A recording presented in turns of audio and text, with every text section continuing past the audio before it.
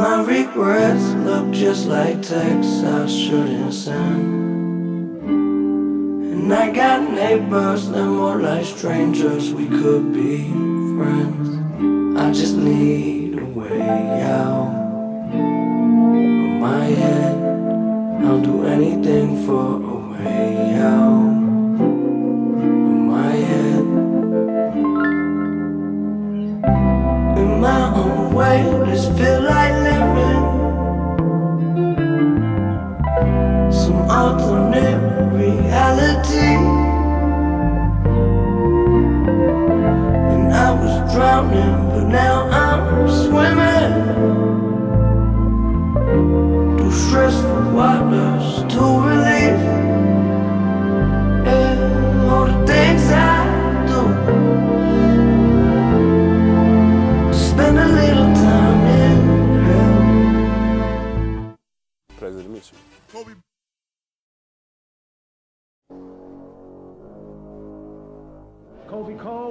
Kobe Bryant, everybody. I want you to stay relentless. The Black Mamba, you take us. All right, I got you. Okay? You're the man. A long journey. We're ready to go. Now, I don't want to be a one-man show.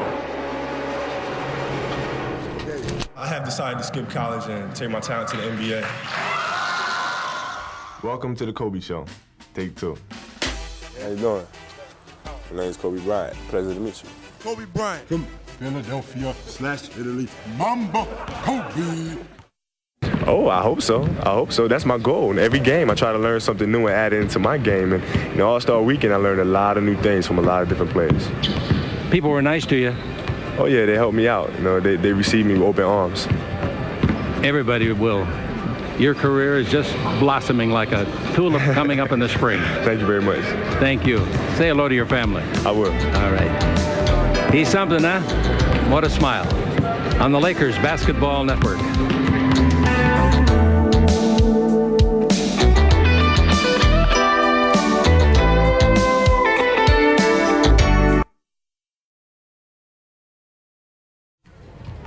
Well, he might be only 18 years.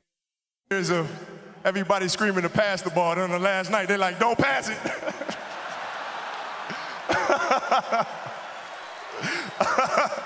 This has been absolutely beautiful, you guys. I can't believe it's come to an end. You guys will always be in my heart, and I sincerely appreciate it. No words can describe how I feel about you guys. And thank you from the bottom of my heart. God, I love you guys, and I love you guys. And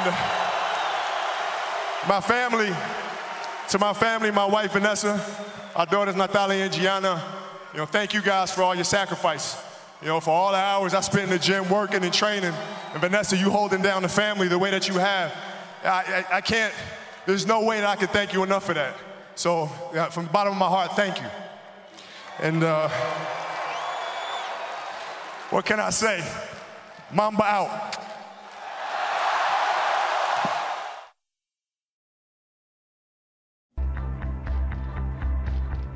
Once upon a time, there was a young basketball player who had dreams of becoming one of the greatest basketball players of all time. My name is Kobe Bryant. I'm 17 years old. I have the hunger, the motivation, and a desire to be the best possible basketball player that I could be. He worked day and night, every day, for years and years and years and years and years. And as time went on, 20 years had passed, and he felt that he had accomplished all that he set out to accomplish. But what he come to realize is that the goal that he set out initially of becoming the greatest of all time was a very fickle one. And what he realized that the most important thing in life is how your career moves and touches those around you and how it carries forward to the next generation. But he realized that's what makes true greatness. Well, the story would be about transformation of a kid looking inwardly to then growing up and understanding the importance and the power is looking outward.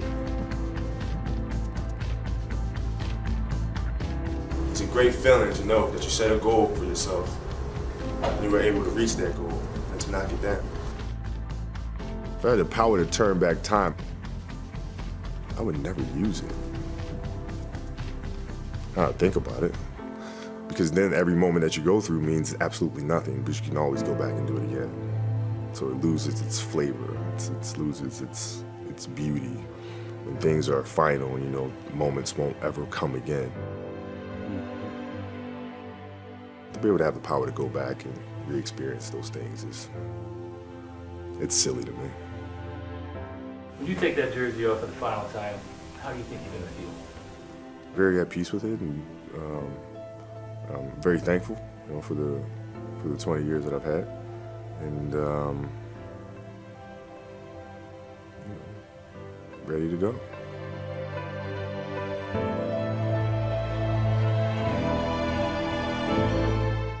Nessa lost her husband and a daughter. Fuck 24/7, I'm going 24/8. Yeah. Fuck 24/7, I'm going 24/8. That's magic, and he know what it took to be great. 41 5 rings and it still ain't adding up. What? Was in LA when that happened. Hit boy, track it up. God, send me a sign, I'm outside looking up. I was courtside when you scored 60. Now you in heaven with my nigga from the 60s. Black Mamba, neighborhood Nipsey. That's the type of love you throw and it come back like a frisbee. Kobe with the fro, Kobe with the lineup. Torn Achilles limping to the free throw line, yup. I cherish the moments I seen you go at Brian, but my favorite moment seeing you jumping in Shaq's arms. Yeah, ain't no realer than that. Turn to a blank page, Kobe could fill it with stats. As I shed tears, chugging his Hennessy back. What you doing, people dying, God ain't sending them back. Question everything. Rest in peace, Kobe Bryant. I feel like I've been waiting for a long time to not just say that, but to say it to y'all, to the grown folks. So we back. We back. How's everybody? We're back. How's everybody doing? I'll let y'all go first. Well, I think for listeners' sake, those of y'all that have been rocking with us since day one, y'all know that we haven't taken a week off ever. No. So yeah, that was that. And the day we were supposed to record was 24 hours removed from the untimely events, and I wasn't coming in here to talk about nothing important. Yeah, he sent that text. He was like, I don't even know what we're gonna talk about. He's like, you know. And Star, being, you know, the powerful woman that she is, she was like, well, let's have a Kobe-sode. And I think in the moment she was just trying to be a team player, but I don't think any of us necessarily had it in us to come in here and really put into words what we were feeling in that moment, or really even, like, you know, we were in a point of straight mourning. No, I mean, there's a light at the end of this tunnel. There always is. There's things to be remembered. There's things to be happy about. There's things to be joyful about. But in that moment, I was just struggling to find those things. So I was just still in shock, man. Probably until about Wednesday or Thursday last week, I started, you know, to feel again.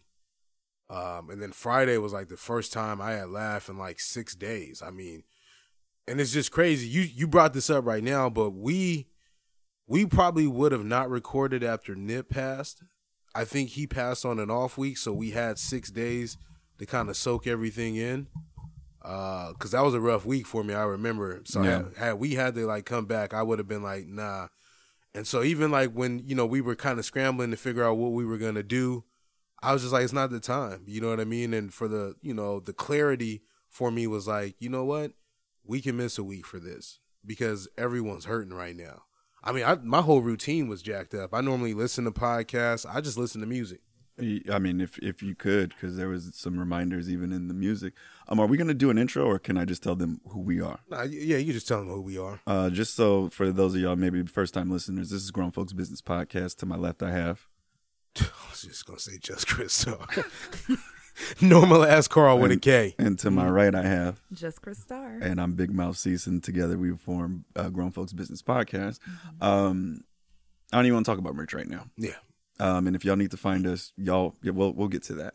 But I'm just thankful for y'all. Because Carl, you brought up a good point outside of the podcast is that I mean, and this is not to take ownership over anybody else's fandom or what they might be going through this experience. But I feel like for those of us who grew up in LA or spent any significant time in LA or claim LA to be home even for a period of time, it hit a little bit different, you know? Star, I know that this weekend we were both in LA.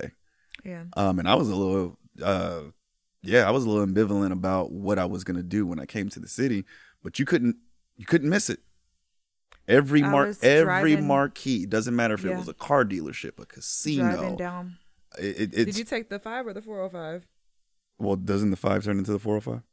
You can stay on the 5. 5 or go on the 5. I definitely took the 405 because I knew that's where I was going to get the most action. And you know, I drove down to go to Staples Center.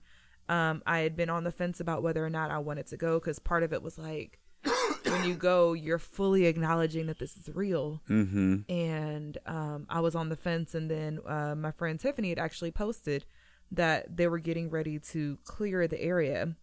And I sat down and I was like, I can't not go. Yeah. Like, I have way too much love for him. You know, when you're from LA, Kobe wasn't a basketball player. He was family. Mm-hmm.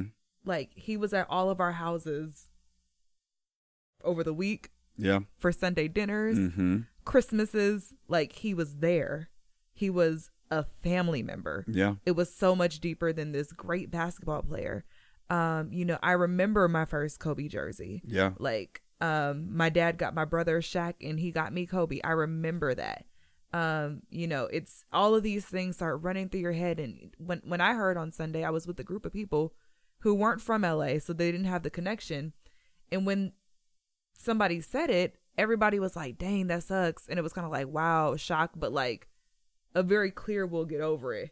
I had to like bolt and get away from the group. And I was like in shambles. Like it's still, I haven't not cried a day since he died. Yeah. Like literally have not gone. I cried today. Yeah, me too. I do a presentation every other week. And when I do presentations, I try to connect with the audience by making random connections to whatever the material is. So on this particular slide, it's about having strength in numbers. And so I always make a correlation between the Golden State Warriors, whose slogan was strength in numbers, mm-hmm. and, you know, stronger together. And so I always say, like, anybody watch NBA? We get different hands and other questions. And I'm like, it hasn't been the same since Kobe retired, but I'm still getting over that. I had to give that presentation today. My voice starts shaking. I feel knots in my stomach. And I had rehearsed this because I've been doing it like clockwork for the last 3 years. Mm-hmm. And so I rehearsed it and I still was like about to break down in front of 71 people today about this. And luckily I didn't have the neck, but like it was that woven into our lives. Like, and you know, I think Shaq said it. You don't see this happen to NBA stars and legends. They live. Well, I was reading, I don't even want to call it a stat, just a fact. Since the original Dream Team. So 92? I'm blanking on the year. Carl, you want to look it up? Maybe. Yeah. Since the original Dream Team. So let's just say a while ago, right? Who have we lost since then? I don't think anyone. Except for our man. Nobody. So, we've always seen them get old. Mm-hmm. He was supposed to be our Bill Russell. He was supposed to walk out with his cane and talk trash to the youngsters. Kobe was likely going to be a billionaire in his lifetime. He was likely going to be the owner of either or both an NBA and a WNBA franchise. He had a daughter that looked to have the talent level to be the female equivalent of him in the sister sport. Kobe was probably the only other player besides Jordan that was going to have a team Kobe. Like, I don't know if you guys are familiar with Team Jordan, where he handpicked certain players to be Team Jordan. Like, Kobe had a Mamba conglomerate that included some of our greats right now: Kawhi Leonard, Paul George, Russell Westbrook, Kyrie Irving. Carmelo, I think he was Team Jordan originally. Oh, okay. So it leaves a big void, just as a fan of sports. But then I think Kobe was, even for a lot of people were just a fan of the man, of the person, of the trials and tribulations that he had been through and gone through and overcome. Like, Kobe wasn't perfect at all. You know what I mean? There's a good number of people who at one point I would say to themselves or say they were Kobe dislikers because of maybe some of the incidents that took place off of the court. And he had to live with that. He had to own that. Mm-hmm. But I think that more often than not, what we got to see from Kobe was an imperfect human that always strived for perfection. And did amazing things. And did incredible things. I lost a lot of money to Kobe through the years. That's your fault. Yeah. And I learned his last championship, I learned not to bet against him anymore. Yeah. I mean, I mean, it's like, you know, that thought of, like, you know, older men playing checkers and, you know, the guys that you come out every Saturday to the park and then your nemesis or the guy you play against is gone. Like, that was the feeling that I had. You know what I mean? Because I loved to hate his game at the time. Not because he was trash, because he's, if not top 2, he's number 1. Yeah. You know what I mean? In my book, but I always would put LeBron James in that conversation and, you know, to play devil's advocate with people. But I knew in my heart, like, how good he was and how hard he worked. And it's crazy how, like, he touches everyone's lives. You know what I mean? Like, we were just talking about his impact in LA. We're talking about his impact in the States. But, you know, I was telling Star when I called her, like, you know, there's guys in China and Japan that wear full-on basketball uniforms. You top to bottom, and they're going to wear a Jordan, they're going to wear an Iverson, and they definitely going to wear a Kobe Bryant one. It's true. And you're not going to miss that yellow anywhere. Well, it was just like the little Filipino ladies, that one of the little Filipino ladies that used to work with us, she retired, and she invited some of her friends that weren't from the office to her retirement party. And she used to, you know, and in the moment, I used to think to myself, like, this is the only black person you know is Kobe. Because she, look, this is the guy I was telling you. He looks like Kobe. I don't look like nothing like Kobe. I wish I could be that handsome. My brother looks like Kobe. I don't look nothing like Kobe. But in that moment, it didn't fully register until here recently that I was like kind of like recounting the story to myself. It wasn't that I actually looked like Kobe. That was her way of like saying, like, well, this is like the top level of black man to me. You know what I mean? This guy that just represents so much, and I'm going to give you this compliment. And I was like, oh, okay, I'm rolling. Like, I get it now. It's like, maybe your frame of reference doesn't make it so that you know a good number of black people that you could be like, oh, he kind of looks like this dude. But I'll take Kobe. I'll take Kobe any day, even if it was a false comparison. I want you to read this story because you're a better reader than me. Jamar was actually a former guest on our show. He's also an NFL football player, but I want you to read this story real quick. It's in the caption. Okay. This is Jamar. Yes. Okay, so this is Jamar Taylor, NFL cornerback. Quick story. I know some of you guys may not even care, but who cares? I remember one early morning workout at Stars _ SoCal. I'm assuming that's a gym. Yeah. Jason David and Ryan Kelly had myself and the White Shoe Bandit, that's an up early for workouts. I think we got into the gym at 5 a.m. As we walked in the gym, lights were already on. Music was already blasting. As we both wiped the sleep out of our eyes, somebody had to go to the restroom. He walked out, fully awake at this point. I looked at him and asked what happened. He said, bro, Kobe's in the restroom. Weird, I know. But as someone who idolized Kobe, I wanted to go say what's up. Playing it cool, though, we just waited. Thank you, Jamar. A few minutes later. In there. I was going to say, yeah. I see your shoes. No, don't worry about it. You ain't got to wash your hands. In fact, please don't. Pause. A few minutes later, Kobe walks out the restroom, and we both said, what's up? I'm assuming his name is Asa, asked Kobe, what was his favorite team? He said the Eagles. We both laughed because at the time, the Eagles weren't very good. As usual, I started talking crazy. Kobe, I'll give you buckets, etc. He just laughed it off. Fast forward, we finished our run within the hour, and as we looked up, Kobe Bryant was still working, conditioning, then seeing the chiropractor and another therapist, Nate, and then he'd go back to working. We moved. Well, he named like 4 different people, but I'm not following who these people are. But it sounds like Kobe was working out. Team. Then met with the conditioning coach, then met with the chiropractor, and then met with one other person, and then went back to work. The only reason I can ascertain this is because we all know about the Mamba mentality. We moved on to our next phase, which was lifting, and Kobe was still working. As we finished our course, Kobe was still going, now shooting threes. Kobe finished at about 8 a.m., I want to say, but I could be off. But the only reason he finished is so that he could go take his daughters to school before recovering, then getting back to work. A small encounter showed me how I wanted to be a player, but also a father. Or how I wanted to be as a player, but also as a father.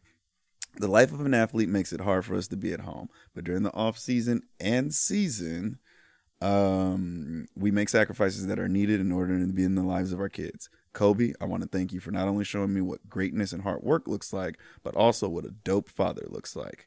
A simple, what's up, conversation went a long way. I can sit here all day and explain how much watching you meant the world to us. A simple, I'd give you buckets, made us feel like we knew you. May our prayers be with Vanessa, the Altobli family, the Mauser family, and the Chester family, and the Zobayan family. Rest in peace, Kobe and Gigi. That was a good tribute. I like that. That was a really good story, too. I mean, the work ethic, man. You know what I mean? It's just like there's so many guys that get into that position and then they stop working. You know what I mean? Coming out of high school, you know, I remember them talking like he didn't have such a really good first year, but he just kept working. Shaq told a story of how the coach was one of the coaches back in the day. They were going through like team game plans and stuff, and they said Kobe was just air dribbling at full speed. You know what I mean? Just staying ready and always trying to, you know, get that edge over his opponents. And I just look at it for me too. Like I work hard, and we got so many leaders in our black community, you know what I mean, that show us what hard work looks like, and we get those payoffs from those, you know, from that hard work. You know, I think that, you know, his work ethic and that mentality, that Mamba mentality that he stamped on his own, it's going to be something that's going to stick with us for the rest of our lives. I know that for sure. You know, he's really impacted our generation. And beyond work ethic, the thing that I looked up to the most was his loyalty to the Lakers. You do not find players very often who stay with the same team their entire career. Not in this era. And so that was always so big to me. Like the good times, the bad times, threatening to leave, rearranging the teams, like he stayed through it all. And to me, that was, you know, that's what made him LA to me. And he acknowledged that too, because that portion of the interview that I played at the beginning of the podcast was him and Chick Hearns, rest in peace. And he made a comment, and he said, you know, you got about 19, 20 years ahead of you now, because, you know, he had graduated high school and came straight to the league, and this was during the time that he had played in his first All-Star game. And he kind of looked and he said, yeah, 19 to 20 sound about right. And it was a storied 19 to 20. You know what I mean? Like a three-peat, back-to-back championships, a multitude of teammates playing with, you know what I mean, having that year playing with the multiple Hall of Famers and losing to the Pistons, having those off years where they said that he gave up in the playoffs against the Suns in Game 7, threatening to leave the team, Paul Gasol coming to the team, and then we were like, Powell? You just look at him, you're like, Powell? But him? But he made it work, and then finally, and I think this is something that probably the truest Kobe fans got to appreciate, is he found a friend. We got to see Kobe for the first time, like have somebody that it looked like he trusted to be like his basketball partner. So you know what I mean? Like we even saw the growth of Kobe not just as a player, but as a person. Yeah. Like I remember the Vino years. Remember when they were when his nickname was Vino because they were saying he was aging like fine wine? Yeah. I actually don't remember that. That's great. You know what I mean? Like that's where LeBron started saying Vino his damn self. Yeah. So got me a glass of Vino. And then I think the most important thing that we got to see from a basketball standpoint, and Kobe did so many way more important things, was the passing of the torch. Is that one of the knocks on Kobe was that his stature was too big to allow the Lakers to be anybody else's team but Kobe's team. But we saw in his last tweet He was all for the passing of the guard to LeBron, and that's one of the things that I wanted to segue to, is that, you know, I didn't really know how I felt in the grand scheme of things about LeBron being a Laker, and I thought him coming to the Lakers was to restore this championship feeling. But after these tragic events, I truly realized why God placed him on this team. And why is that? It was because the world and the Lakers and the NBA and basketball fans and Kobe fans, or however they needed somebody to be a strong leader in this moment. Yeah. And could you imagine if LeBron was on any other team? If it was a Laker team of a year and a half, 2 years ago. And they had to terrible. Then come, you know what I mean? Like that night when they came out, they postponed the Clipper game, and then they played against the Trailblazers, and they lost that game. But I don't care. Because that memorial in the beginning of the game, hearing LeBron come out there and talk and really speak words that only he, as the true new ambassador of the NBA, could do, was just powerful. Yeah, I couldn't hear that from Kyle Kuzma. No, you couldn't. Yeah. You couldn't, you know what I mean? Like, and the reality of the situation is, it wouldn't have even resonated the same if LeBron was doing it in a different jersey. Yeah. He did it in a Kobe jersey. Or even at the time period that when it happened. I just the events just leading up to it. I mean, he had just passed him on the all-time list. He had just tweeted out congratulations. I mean, my pastor walked in talking trash to us about LeBron passing Kobe that morning. Yeah. Sunday morning. That's what made it wild. Like, he was like, that's why he passed him. Like, because it was normal for us to have Kobe LeBron conversations. Yeah. Yeah. And then this. Well, my mom texted me, and when she texted me, I was like, if she knows, this got to be real. Well, and no, you bring up a great point, because I've been having these. I mean, I've been wearing my jerseys and you see I got the shirt on right now. I feel like Kobe. I've been wearing my jerseys and all my Kobe Bryant gear pretty much nonstop, and just the random people that have come up to me, and we haven't, like, some people, they're not even sharing words. This lady at the day after, I was in the gym in my jersey, and I hadn't seen some of the images from the actual crash. And they kept flashing them on the TV, and I was running on the treadmill, and I kind of like lost track of time. And then I realized that I was crying. And as I'm getting ready to leave the gym, this lady pulls me on the jersey, and I got the headphones in. I don't even get an opportunity to take them out. She just gives me a hug. As she's hugging me, it was another white dude that seen her hugging me, and he came and got him some. Y'all just had 3 people hug together. And that's crazy. We did not use words. Yeah. There were no words shared. The lady wiped a tear and then went on about her workout and let me go on about the rest of my day. Yeah, just the amount of people that I just realized, like, my dad's not even a basketball fan. He got a Mamba Out shirt. Yeah. My dad, I've never seen him root for any, not one basket. And when he came in the other day, he had that Mamba Out shirt. I was like, okay, like I see the impact now. So yeah, and like we grew up Laker fans. Like we didn't have a choice. I have all these photos from like toddler age range of my daddy in like full blown Laker gear, head to toe. And so we didn't have a choice. But you know, Kobe gave us our reason to love the Lakers, and it hit my family hard.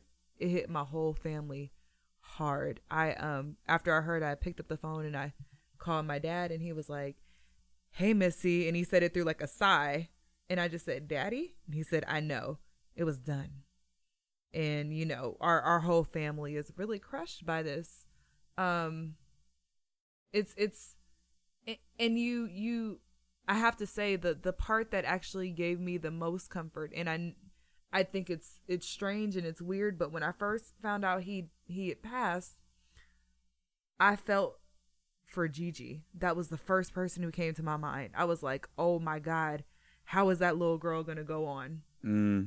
And then when I found out she was on the plane, I exhaled a little bit. I just, like, okay, she doesn't have to deal with that.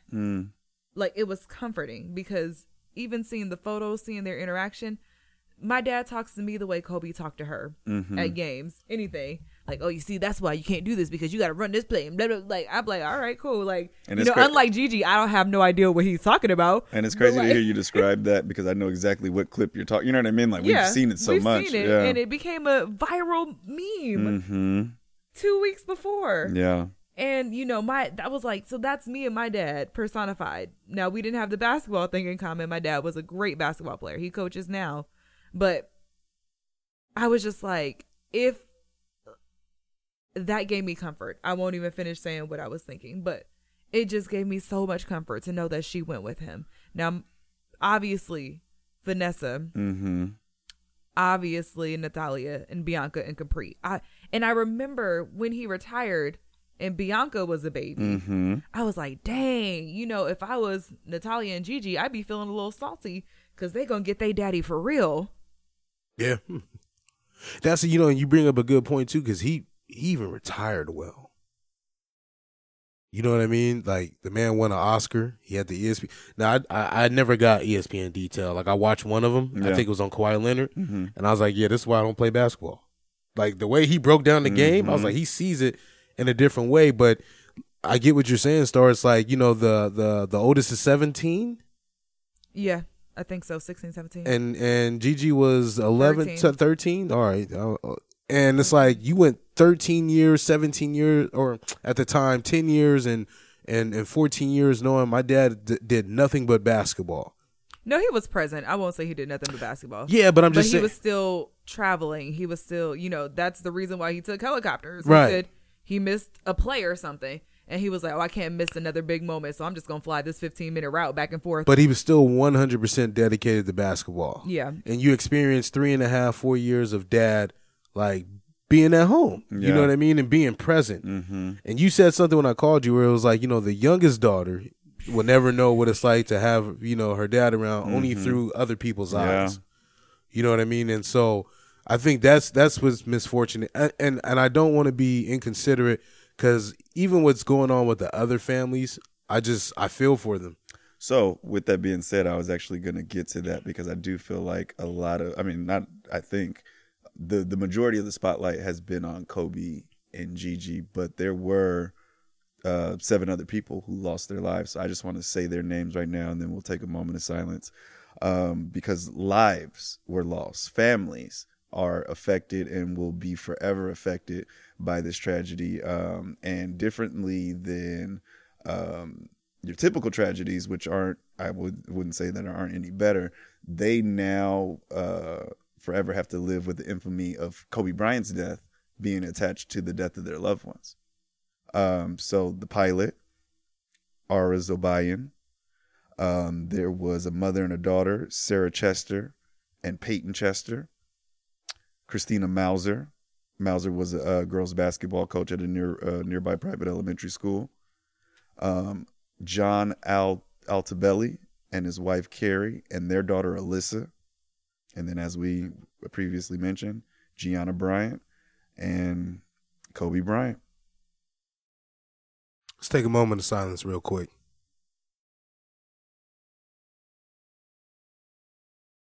I counted off 8 seconds. There we go. Kobe would like it that way. Okay. I don't want this to all be sadness, because, you know, at this point, we got to celebrate that, man. We were fortunate to have 41 years of Kobe Bryant. And we were lucky enough that, from a fan perspective, that we got him as early as we could get him, age 18. And for the majority of those 41 years, he dedicated himself to being one of the greatest athletes that we might ever see in this lifetime. So do we have an anecdote or a favorite Kobe moment that you'd like to share? Star, I'll start with you. I have a number. I have 3. Can I give all 3? Absolutely. We could do whatever you want for Kobe. Okay, at least 3. More might come up. So the first one, he was endorsed. I'm going to go 4. Sorry. He was endorsed by Sprite. Okay. And I remember it was this whole like rap commercial, and the rap for his clips started, Kobe Bryant, slam dunk giant. I couldn't tell you the rest of the rap, but I just remember that part because I was like, that is so dope. So that's 1. Number 2, the unveiling of the prototype Adidas commercial. Okay. Where he was just like, this is my new shoe prototype, and he like lifted this box, but the commercial faded right before we could see anything. And my brother and I paused that video so many times trying to get a glimpse of the shoe. It turned out the shoe was pretty ugly, but it was a really exciting moment for all of us while he unveiled his Adidas shoe. Everybody associates him with Nike and Mamba, but real hoopers remember that solid silver shoe. It looked like a rocket. Mm-hmm. It was terrible. It was an ugly shoe. It was terrible. It was an ugly shoe. But we were like, oh, the prototype. But it was a Kobe. The prototype. Number 3. He was actually not the star of this memory. And in fact, it's a little low-key disrespectful. But y'all remember the Shaq rhyme? Kobe, tell me how my ass tastes. I do remember. I do remember. That still goes down as one of my favorite Kobe moments. And finally, on court, the moment there's so many on court moments, but this one will always just stick with me. And he simply said, "You can't guard me," to Shane Battier. And you can't guard me. And that's all Shane could do was play defense. I was gonna say, and he was an elite defender. Right. He shot a few threes, can't guard but me. other than that, he was. That's all he was there for was defense. Star, was this what you were talking about? And he ain't front end, drives the rock, and he'll show you something. Kobe Bryant, slam dunk giant, outplayed the Kobe, son, don't try it. It's Kobe and Tim, both games is tight. Grabbing points like they grab a Sprite. Game action like movie stunts. Obeying the curse with Missy scoring points. Was that the one? Yeah. Okay. Right. I remember this. That's the only reason I brought it up, because there's like a Gang of Square commercial. Right. Obey your thirst, y'all. So you can't guard me. Top hands down, my favorite Kobe moment. You can't guard me. It's a motto for life. I like it. Carl? I enjoy seeing him off the court. So when him and LeBron got together for the Olympics and LeBron went into that whole skit of how he was and he would throw his ISO, Oh, yeah. And he tuck his shirt in just like my dad do. Who was that who was just clowning about that? Somebody... Or it was a video. They tucked their shirt in. They're like, "Hey guys, we're Kobe Bryant." Oh no, that's the same video he was talking about. It was? Yeah, Okay. it was when they were wherever the Olympics were that year. That was LeBron. Yeah, they was eating, and I was. But to me, it was just cool to see them like together, because you know we see them on the court. They don't really talk that much. You know what I mean? Especially after they high five and then it's like game time. But to see them really enjoy each other. It's like, yo, us as fans, like we don't get to the point where we enjoy our legends in the moment. You know what I mean? It's always, oh, well, this player did this in this era, and this player, and it's like, yo, they're not really worried about that. They really friends outside the court, off and on the court. LeBron said even before he passed, he had called him before he got on his flight to Philly. You know what I mean? And then, Kobe even Shaq said that he hadn't talked to Kobe in a long time, but he was still in contact with his son. You know what I mean? He was a really genuine person, despite, having that mentality of, I'm going to eat you alive today. Yeah. You know what I mean? And as long as you ain't on the menu, you good. And it touched me when they said that, like when players were legitimately hurt, Kobe be the first one to shoot you a text and be like, yo, you're going to be back out there. And hearing that from a guy that tore his Achilles and, had, numerous injuries that he played through, I mean, that would just lift my spirits. You know what I mean? Like, that's big right there. So, yeah, my favorite moment is definitely that Olympic team and, LeBron, joking around with him and stuff like that. I enjoyed that for sure. On the court moments, he broke my heart a lot, so I don't have anything. Did y'all see Jordan Clarkson's interview? No, what'd he say? They were asking, about memories. He was like, yeah, one time Kobe told me I was playing like a light-skinned dude, and then I needed to drive to the hole like a dark-skinned dude. Oh, no. And then do you remember the post-game interview when he said that during the game? No. He had gone up and he had went for a layup and it got blocked. Kobe made the comment to him. Oh, I do remember that. And then he went up and he jammed on somebody. And in the post-game interview, they asked him about that play specifically. And they was like, so what was going through your mind when you did that? He was like, well, Kobe told me that I was out there playing like a light-skinned dude. And so I just, went up. And for non-black people, they were probably like, what does that mean? What does that mean? Yo, what was the moment when he took all everybody's shoes? Nick Young mentioned that in his tweets because I guess they lost the game, and he literally took everybody's Kobe's like, you don't deserve to wear these, y'all suck. So I'll transition into my favorite Kobe moments. So Kwame Brown relays a story about how Kobe came into the locker room, and he said, I don't even know why y'all stretching. Yeah. I ain't passing none of y'all the ball. Later that night, he scored 81 points. Oh man, I ain't passing that. I can remember a time that was against the Raptors. That was against the Raptors and Jalen Rose specifically. Sorry, Jalen. I can remember a time where he Jalen Rose. It was against Jalen Rose. Yeah, I can remember a time where he played. Jalen owns it. I don't feel like it was that long ago. That's why I'm like, dang, Jalen ain't played it forever. It didn't seem like that long ago. I can remember a time where he played one-on-one basketball against Shad Moss, popularly known as Bow Wow. You just don't know the way you move so fast. And caught 9 rebounds in a row before shooting a shot to win the game against him. I remember the pump fake where Matt Barnes thought he was going to flinch. That's the best. And he didn't flinch. He didn't even blink. I remember the 3 dagger threes against, I believe that was Portland, where one of them he pump faked in the middle of the air while he left his feet and they went in. But if I had to pick an all-time favorite Kobe moment, it was something that I didn't know how it was going to make me feel until I saw it. And it was seeing Kobe really go out the way that we always would remember him, as a winner, hitting a game winner, scoring 60 points against the Utah Jazz in his final game and coining the term Mamba out. Did you hear about the story with Gordon Hayward when he was on that team? No. So Kobe was. No. I did. Where he was at 59 points, and the dude had so much respect for him that he put his foot in the middle of the free throw lane when he was shooting it, just in case he missed it, so that he'd get another shot at scoring a perfect. That's crazy.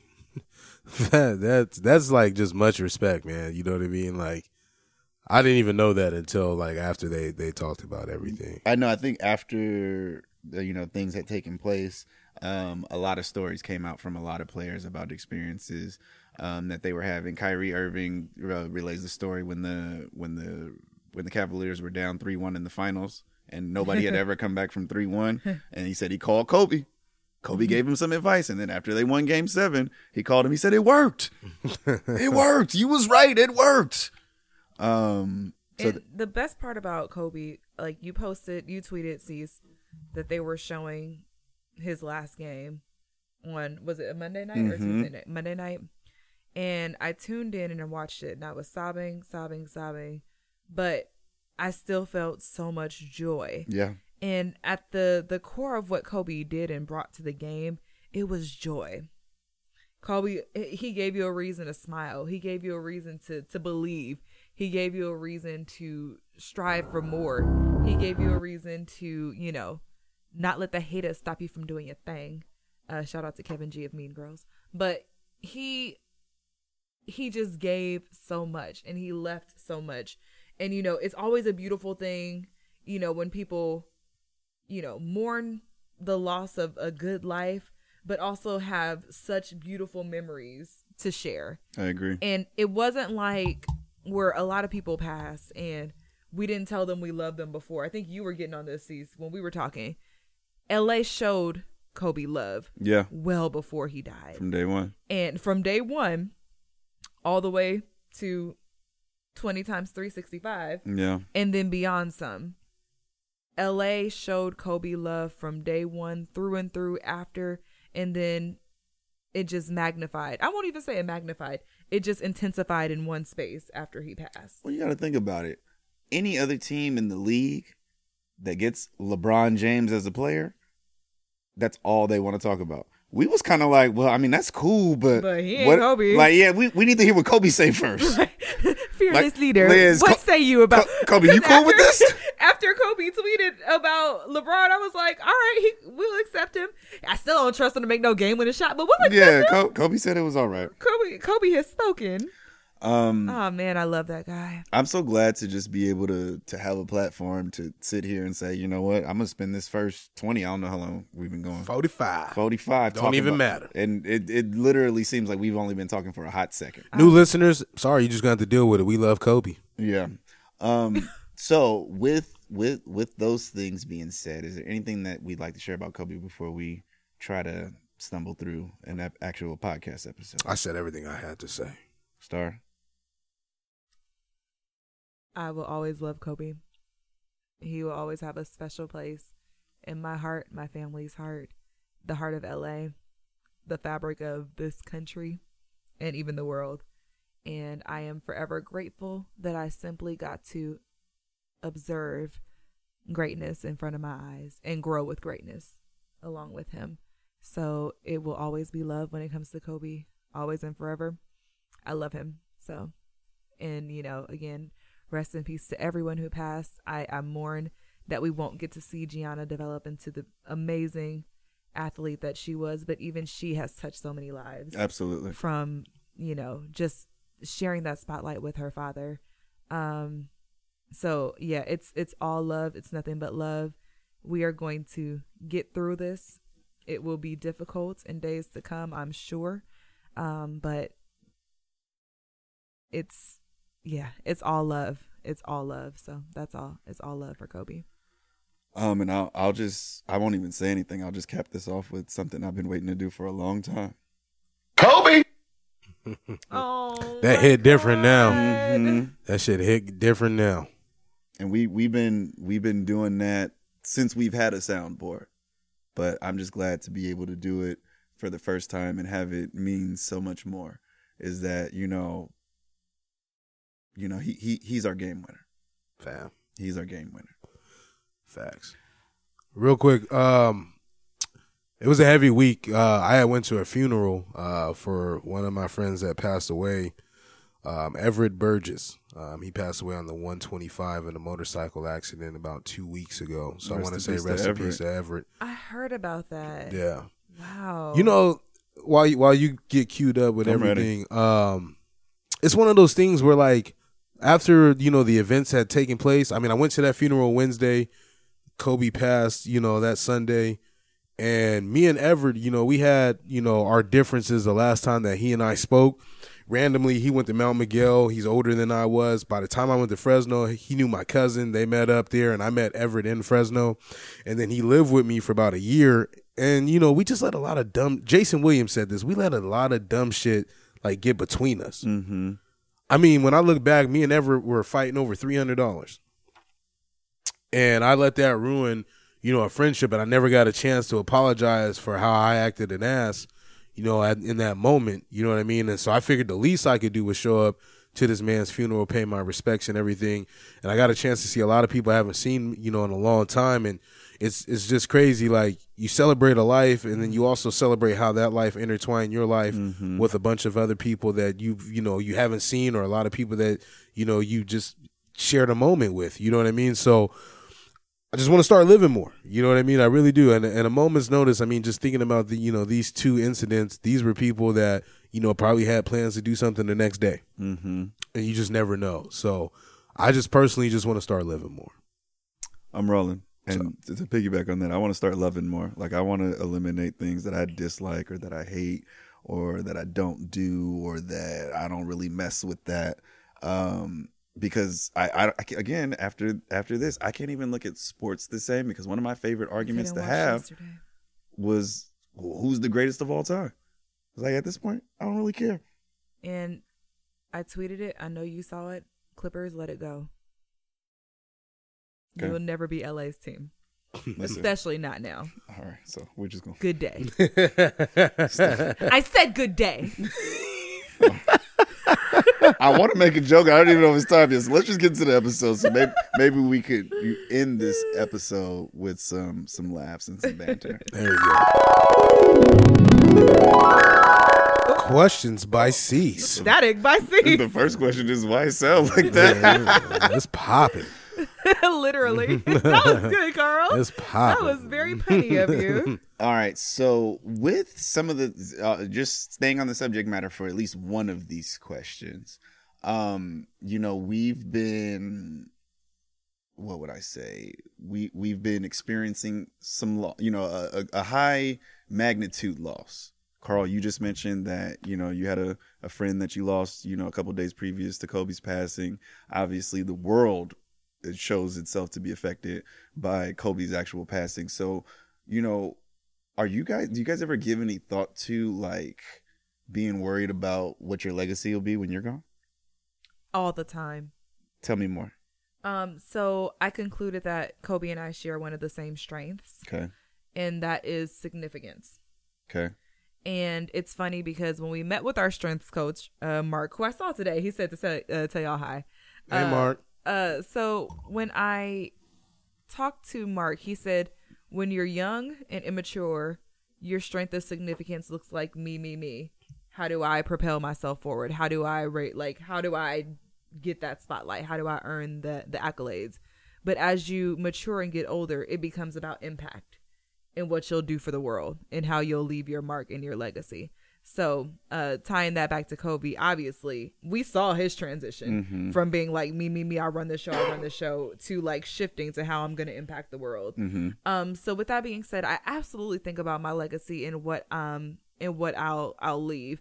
Up until I changed my stat at work, one of my favorite quotes, and I'm going to misquote it because I don't think I have it written down in this planner, is, when I stand before God at the end of my life, I want to be able to say, I used everything you gave me and I have nothing left. That's the gist of it. And so I think about legacy all the time. And I don't think about it in terms of like, this is exactly what I want to do and what I want to be remembered for. But just like in general, I just want to be able to say that I literally used every gift and every talent God gave me and impacted people's lives for the better. That's Gotcha. it. Carl, do you ever give any thought to... if you didn't get to plan it all out and, one day came before you were expecting it to, that, what would your legacy be? Do you ever give any thought to that? One thing that I do think about like passing and like what the world will look like. Often, I guess that comes around like just being a dad. You know what I mean? I always think about it. Shouldn't, but I mean, it just happens. But I feel like in terms of like my work life, I fulfilled my purpose already in terms of work.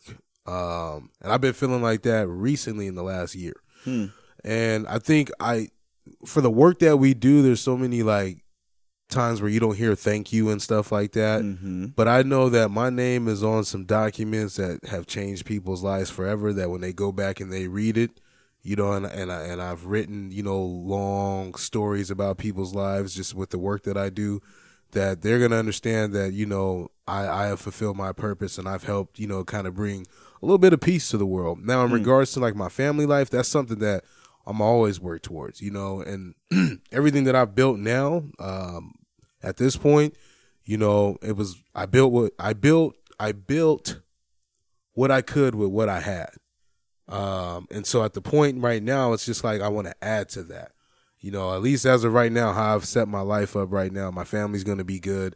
I've impacted the lives of others. You know what I mean? And if something were to happen to me, I just feel comfortable if it were going to happen. Now, I'd be sad, you know what I mean? And I'm sure others would be sad, but I've done enough now to where, I've impacted some people. Okay. Next question. Hold up. Oh, yeah, King. Hold up. What happened? I'm trying not to say the N-word these days. King? So is the N-word synonymous with King? Never mind. Nah, King. Everybody's kings. I think it's just like a casual reference point to talk about other people. So it's like you just mix one. Because I feel like when he's using the N-word to describe somebody, he's not actually calling them the N-word. It's just what he's familiar with. Yeah. Ends. Ends. Honestly, I feel okay. I think about just in general what people think about me probably more so than I should. But if I'm just going down the line, I know I'm a good son.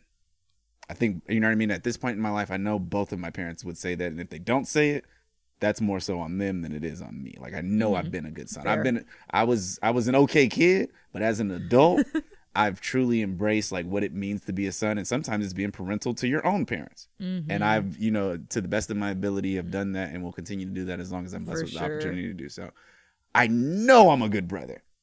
My brother, and it's amazing to live life and to have these milestones that you want to accomplish, and then to have other events take place that you weren't really expecting, and say to yourself, I never knew that this would impact me in this way or that I needed this, but I've had my brother express to me how he feels about me as a brother, and rightfully so. Like, I feel the same way about him, so I feel like that's very, very important.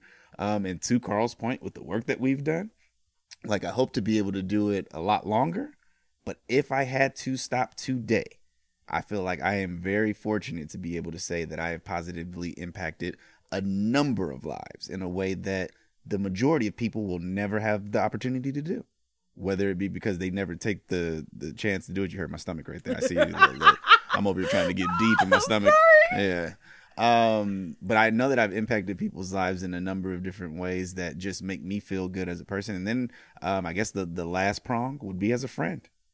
And I feel like over the years, I've made some really, really significant friendships, and I've been able, even if it wasn't me able to being able to tangibly give somebody something, just being able to say thank you for being you and having them know that it was heartfelt, and contributing to their positive well-being as well. I just feel like my legacy is cemented. And at this point, I'm trying to do things at this point, not to ruin it. So I feel pretty okay with if something was to happen to me today, that I'd have a full funeral and people would have some good things to say, you know, and I take pride in that. You know what I mean? I feel like that maybe there are some people who don't really care. They say I'm living for me, and you know, once I'm gone, I'm gone.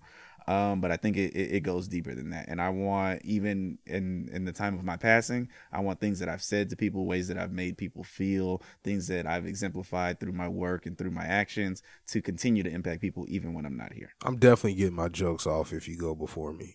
What you gonna say? I don't know. I got some Snapchat videos of us that I don't even use Snapchat, but I just got them saved. I might put that in the slideshow. Huh. We all got some contributions for each other. I was gonna say, I know what I'm praying for from now on. Oh man, take him a day before me. Now, mind you, I want us to be like 1,000 years old, but I want you to be 999. I can't deal with you giving that little. You know, and the worst part about it, be in there like, man, I want him to go first. And you know what? And they gonna ask him, Carl, you knew him pretty well. Would you mind speaking on his? Will you say a few words? He in there just turning over, using all my little quotes. I know how you gonna end the little speech too. With that being said, because you know Cecil used to love to say that. Oh man! All right, next question. This is a silly question. If you got to take a poop on a date, is the date over? Nah. I'm not gonna lie. I wish you guys had seen his face. Nah, I thought about it because I'm gonna lie. I'm gonna go outside and take this phone call real quick. I'm going the other way. I'm sorry, it's emergency. Yeah, my mom come back like my mom would not shut up. Wait, so you went around the corner to do what? I'm gonna go poop in the corner. No, I'm talking about like That's me. Why is that breaking like that? I don't know. Maybe it's the cord. I have no clue. Try it again. Let's see. That's nasty. Shit, now I don't want to work at all. It went from bad to worse. Now I don't want to work at all. And boom goes the dynamite. Okay, they're okay. We're back. All right, so yeah, I'm just saying, like, in my mind, I'm over here telling you guys a response without even telling you what's like going on in my head. I'm out to dinner somewhere, and I would just duck off. But if I'm at my house, I don't know what I'll think of something. It's natural now. I told C's I was dating this girl that used to turn on the faucet to pee. Okay, I do that too sometimes. What? What's wrong with you? It has nothing to do with concealing pee for me. What is it? For me, I have like shy pee. So if I'm in new places or if I'm like, wait a minute. So wait, explain. No. I want her to explain this. So if you what is shy pee? No, I know what it means. So you mean to tell me that your pee won't come out if you're nervous? Yeah, if I'm in an uncomfortable place, absolutely. I used to not pee at school all day long, all through elementary, middle, high school. So you can imagine how hard college was when it was dorm life and we were sharing. I used to have my headphones so I can just chill and pee. Or number two, because I don't like it. So I run the faucet because it helps me it helps me calm down. All right. And then I can pee. So C's joke was that it happened here when I peed the first time here at the Podcast Palace. I don't even pay attention to that, but I heard you. You heard I'm me just playing. I'm just playing. I haven't pooped here yet, but I ran the faucet. I did. See, he be teasing me like, you was late. No, you came early so you can drop that deuce. Oh no, I was late that day too. You poop at work, C's?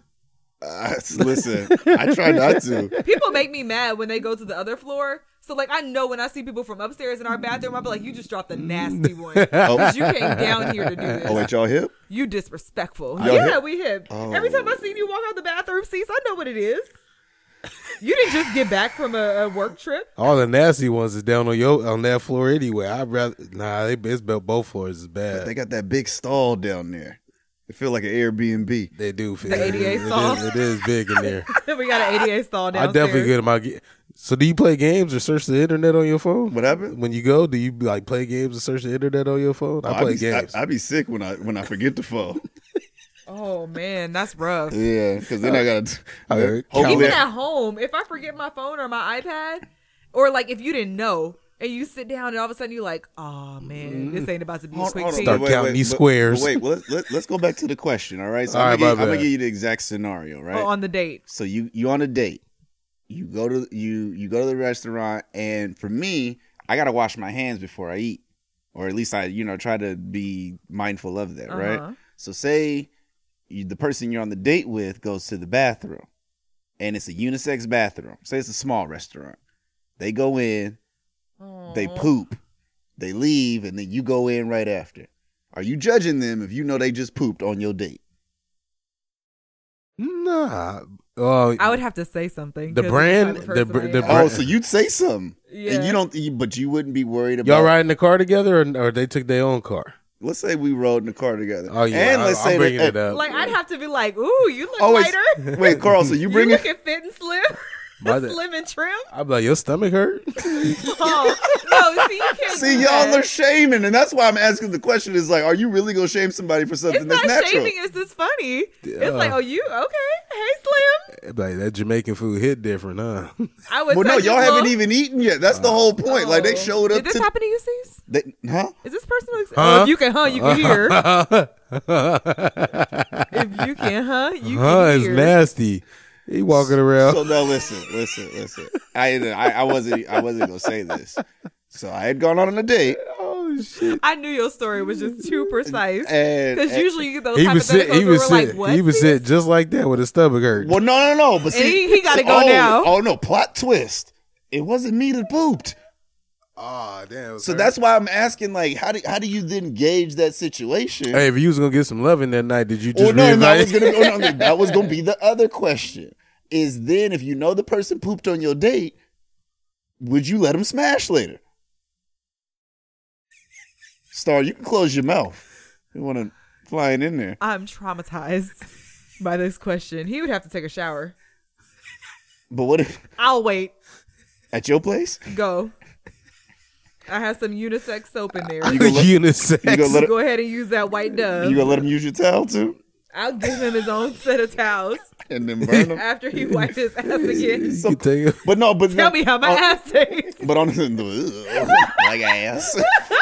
Okay, but Star, so you go in after him. You know he clearly just dropped a deuce in there. Are you coming back to the table with the same energy you had before you went into the I'm restroom? coming back smirking like, okay.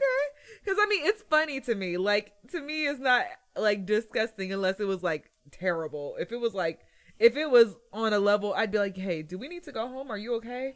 Like, that's different from, like, it went down. Yeah, you can't just be out. Well, yeah. It can't be like, are you sick? I'll tell you what. All right, no. I'm gonna be real with you. Well, I'm gonna get to I'm you. gonna be real. I'm gonna be real. So Star said that she would work with Boo Boo Bay. What about you? He would have to, but he'd have to be able to take that joke. None of too. us are above this. Above what? If you, not. But I'm about to say, relax. None of us are above this. But if you scrape the bowl, I can't mess with you. And that was gonna be my follow up question. Is like, what? Wait, what do you mean? Because basically the only reason I knew she pooped. Oh, it's because they were stuff in the Because toilet? it smelled like poop. But then what if you go in there and you look in the commode and they shot it so hard that it skirted off the wall. No 22s.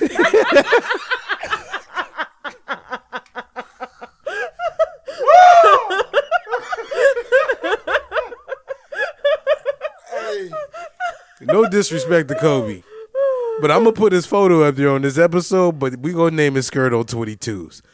That's funny, man. So Carl, you were getting ready to say. Oh man, I was deleting stuff that I was typing. That was funny. If you scrape the bowl, fam, I don't But why know. does that make a difference?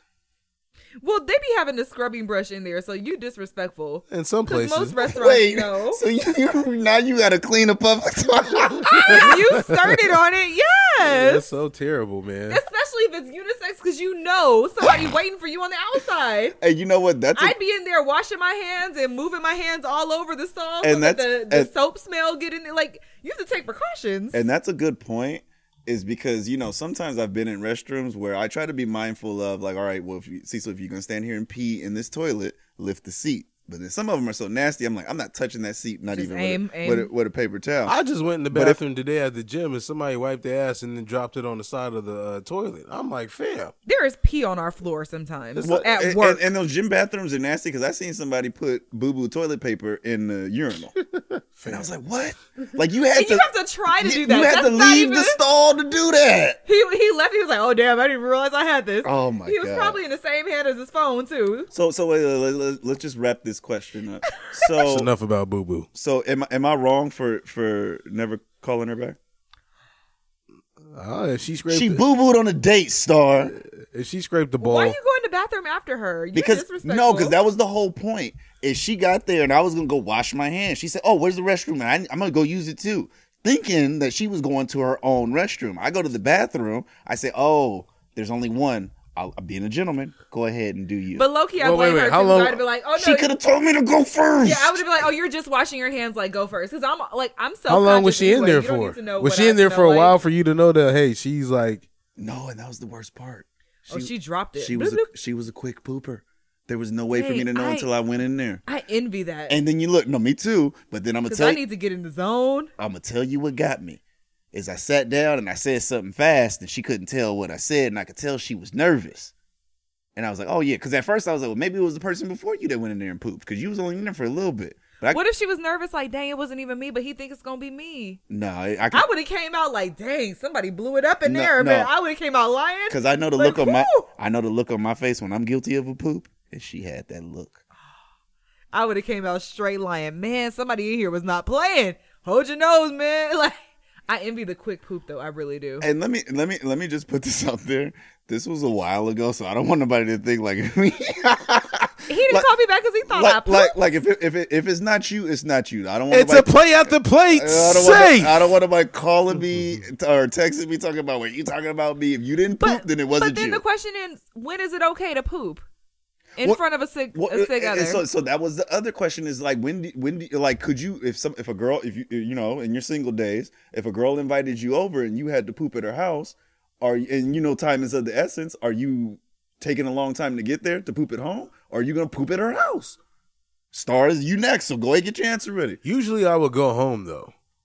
In the middle, like, so okay, y'all. I don't think there's been too many times where I've been over somebody's house and I've like had to really use the bathroom See, or you whatever. got a strong stomach. I gotta poop all the time.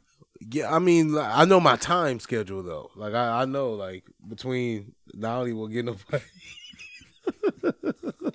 Okay, look, Star. So if you had a dude's house and you got to poop, what's your response? Not pooping. I'll wait. So technically, you'd leave. You'd find I'd it. wait. But what if you can't wait? If I got the sharks, that's different. If it's a solid one, I can wait.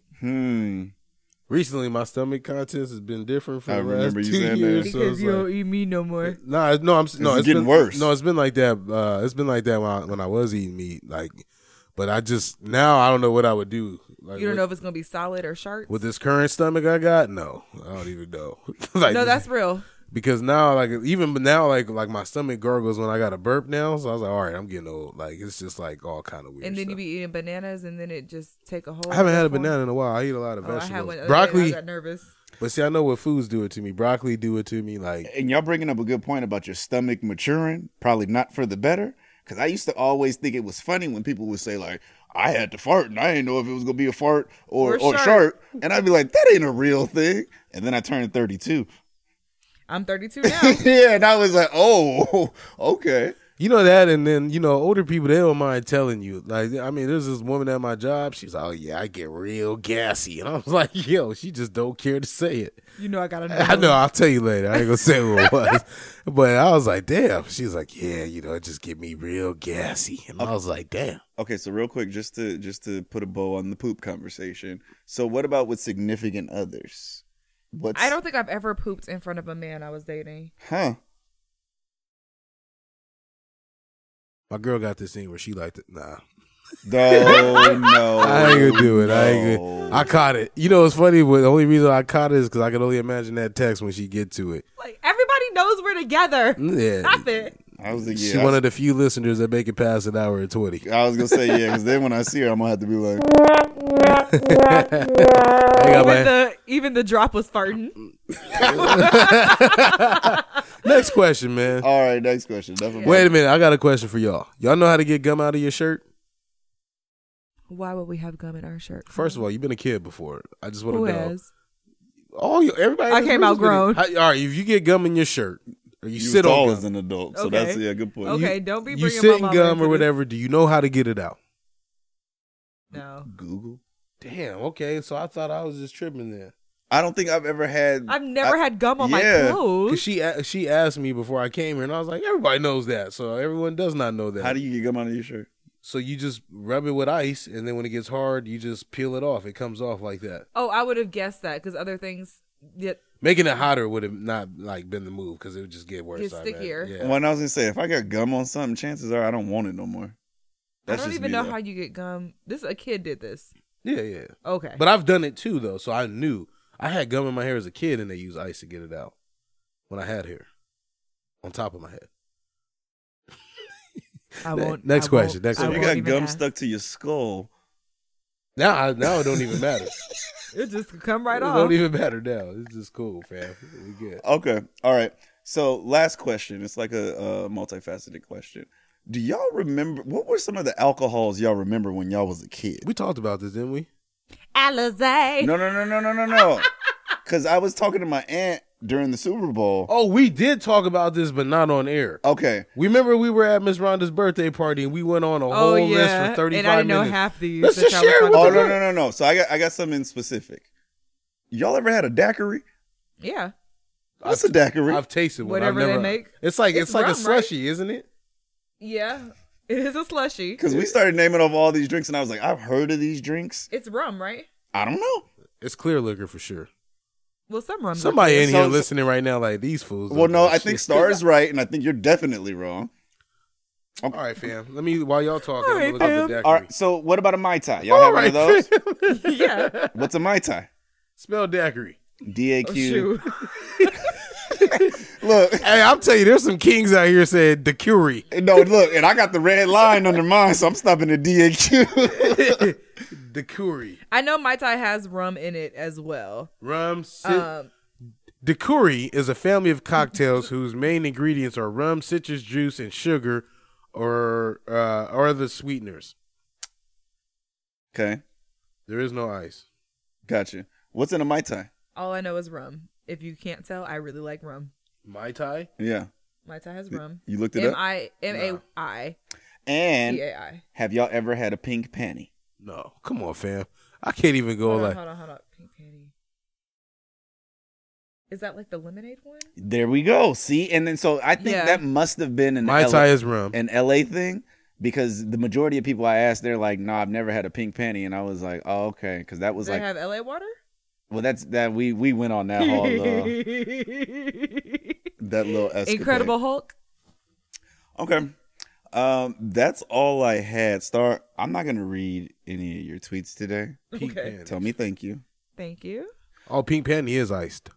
Yeah, because it's made with frozen pink lemonade as the main ingredient. Why? If you're wearing pink panties, I'm gonna judge you. Why would you judge? Why? I was gonna say that's like a Victoria's Secret staple. Pink? Yeah. Their brand is literally called Pink. I was gonna say, Carl, you ain't seen no drawers in your lifetime, have you? Pink is normally on black shit. So now. she don't wear that. Who? Nah, I like it with it off. Okay. I've never been a lingerie guy. Are you a lingerie guy? This is content. You a lingerie guy? It doesn't fit me the right way. Oh, wait, you mean on women? No. Not for real. Like I've had women really get in their bag, and I was like, yeah, this don't do it for me though. Like I just want you to take all this off. You don't need all that. Well, no. I think the worst one is when a girl thinks she's getting sexy for you, and that's not like your bag, because sexy is a spectrum. So what, you know what I mean? Like what might work for you might not work for me, and vice versa. Mm-hmm. So I think more importantly is like, instead of being a lingerie guy, that should be a conversation you're having with your partner. Right. That's like a conversation. Yeah, I like my girls real though. I want you to have like the black bra and then the drawers that don't match. Wow. That's how I am. Maybe I'm that guy. I'm just odd, but that's just. Now that we have Adore Me, there's no need for that. What is that? Adore Me is a bra and panty site. They sell matching bras and panties on the low. It don't have to be your day to day, but you need to at least have some sets. So you be matching? Sometimes. Mm. Not on a daily, but like if I need to, yeah. Okay. And it's I'm laughing on the inside right now because I feel like if Carl was a woman, his drawers and his bras would never match. Ever. They wouldn't. And they'd be like bad not matching. Like he'd have an orange bra on and some like and purple panties, and would be in the be in the HR office because he would come to work every once in a while with no bra on at all. You do that now. I definitely wouldn't comb my hair every day either. Oh, okay. Star, can you hit me with the tagline? I know you don't like social media, but So I came across something funny, and I was like, "Yeah, this is true," but I wanted to get your perspective specifically. Star, do you feel like men have a hard time apologizing regular? Oh, I'm so fucking glad we're talking about this. Hey, fam, I be sending him like 8 or 9 articles. He don't never use my shit. Hey, bro, got some pride issues. So look at his face. Star, what do you think? I'm gonna find it myself. do you guys have an issue apologizing? Yeah, but just actually giving Like, the you know apology. what? I'm sorry. Yes, like I was wrong. And I was gonna say, and admitting fault within the apology. It depends on the guy. I've had some guys be like, I'm sorry that I'm sorry that you were hurt because okay, that's you did X, Y, and Z. And I'm like, so you're not sorry? No, I'm sorry that you. Nope. So can I read you a few of these? Sure. That women provided as to the ways that men typically apologize to them. So first one is, I'm sorry if you felt like I did that. Mm-hmm. Have you heard that one before? Mm-hmm. I've definitely used that one before. I'm sorry that you felt that way. Okay. I'm going to tell y'all a story when we get off mic. What did I even do? Remind I don't me. even know why you so mad. I'm sorry, but this is on you. I'll apologize once you apologize first. Apologize? That's not fair. I'm sorry that you feel that way about me. I thought I made it clear I didn't want a relationship, while also saying I love you and I want to start a family. That is the worst. It wasn't my intention to hurt your feelings. Thank you. Oh, I'm sorry. I forgot how sensitive you are. So it's like, I've gotten that one before. I'll give you the apology, but then, this used to be my line. Believe what you want. Nasty. Because you want them. We would have fought physically. You want them to believe you anyway. Believe what you want. Mm-hmm. But nah, I really need you to believe me. Hold on, couple more. But it's not believe what you want. I need you to believe me. It's usually I am lying. No, that's what I'm saying. But I need you to believe me, though. Oh, okay. Yeah. Right, you don't say that. You just believe what you want. I don't be doing it on purpose, though. Why that remind me of Tyrese and Baby Boy? Yeah, no. Oh, here go another good one. You really mad? I didn't know you was really mad. Oh, you mad? Yo, the dismissal is nasty. All right, and dudes be doing that. Oh man, I hate that our cool demeanor. Like, when people ask you, what I really hate is like, and maybe this doesn't happen to y'all because y'all be singling me out on this. But I got one more. I just feel like women be trying to be like real cool with me, so then they want to talk to me about they dudes, and I'm like, yo, listen, like you about to have me out here sounding like a sucker right now. Here's the best one. I'll apologize if it means we can stop talking about this. Yep. I ain't never heard that one. That's new. Or they may not say it, but then fine, I'm sorry. Okay, fine, I'm sorry. That's the same thing. Are we done? Is we finished or is we done? I said sorry. We still talk. See, this is why I be acting like that. Oh my God, I'm too good at this. Carl, so why do you think that we are so opposed to actually apologizing? I'm not. And I was actually just talking to someone about this like a few days ago, man. It's like, we've talked about here, and I've been fake about it because I just haven't had a lot of thought. But what really grinds my gears, male or female, is if somebody can't admit when they wrong. That bothers me for some reason. I know I should let that go, but I feel like people should apologize if they're wrong or acknowledge the fact that they're wrong. I just feel like the world would be such a better place if we did that. Probably just be getting in people's way, though. Like terribly so. So. Okay. I did have one more question before we moved on, so I'm going to just jump back to questions by Cease real quick. When you guys are working jobs and you put in your 2 weeks, is that 2 weeks actual work time or are you on vacation? It depends. What does it depend on? How much vacation I got. Because sometimes you can cash your vacation if you get paid out for it, yep. Yeah, I'd rather work my 2 weeks and you just pay me my cash. No. I'm not talking about vacation like you didn't show up to work. You showed up every day. But are you actually doing work within those 2 weeks, or do you feel like you're entitled to just ride off into the sunset? Oh, for sure. I'm going to work really hard. I'm going to give that job everything I got. That didn't even sound realistic. That was the point, man. I gotta I gotta make it sound, legit. I don't know who's listening to this. I'm confused. Nah. I mean, it depends because I've left some jobs where my heart was in it. I just had to leave. So in those situations, I was like, I want to wrap this up very nicely for you so that whoever comes in after me will be able to pick it up and continue it. I've had other situations where I was like, F your couch. Not doing nothing. I think I've only put in the 2 weeks once. What dictated the F your couch situation? Just kind of how it went down. Like, it was just not like a cool situation. And I felt like I was passed over for something I deserved. That I was told that I was the best. I know exactly what job this is. Yeah, so it was like, okay, cool. Deuces. Like, you asked for this. I've actually quit more jobs on the spot than I've given my 2 weeks. What leads you to do something like that? Usually like a reprimand. So you don't apologize? No, I do. if I'm wrong, yeah. But I'm not so blinded to the point where I won't admit yo, I made a mistake. But in them, people are vindictive, especially when they try to get people out. They do nasty things. Mm-hmm. So, which is, you know what? Do you guys and I wanted to ask, I had a nasty experience at the DMV that day I called you. Mm-hmm. Right after I called you, this lady had an attitude. Do you guys ask for supervisors? I want to speak to your manager. Do you guys really do that? No, that's just Karen. There's only one occasion in which I asked for a supervisor. And what was that? I'm dying to know. When I'm talking to people from the bank. Because you know what I mean. I just at the end of the day, because I think what was it?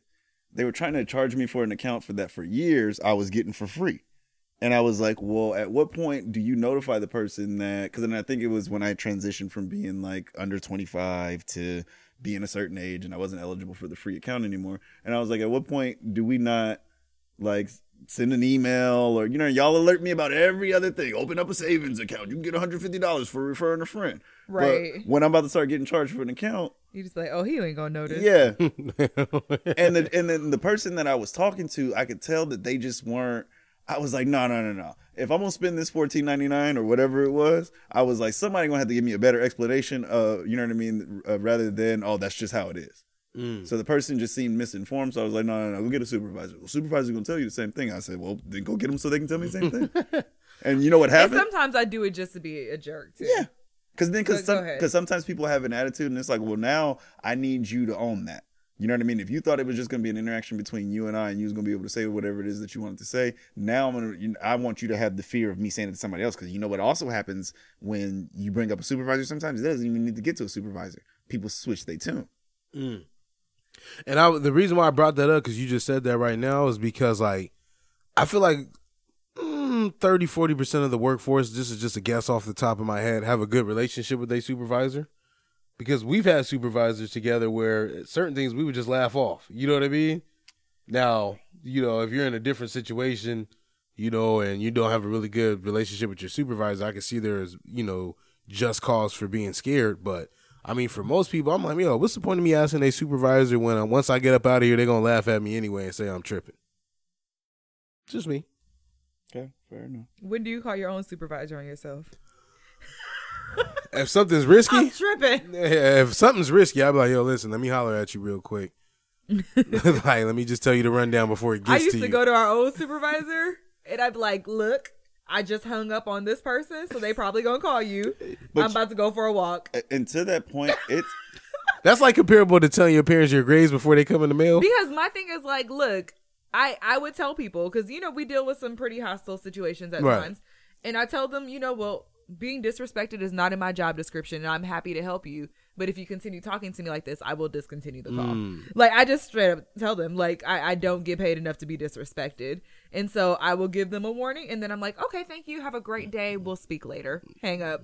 And then I'd march on over there. I just hung up on this person. They'll probably be You knew to walk away because they called back too. Oh, yeah, they called and he's like, oh, yep. And then I tell him what it is usually. And I'm like, I'm going for a walk.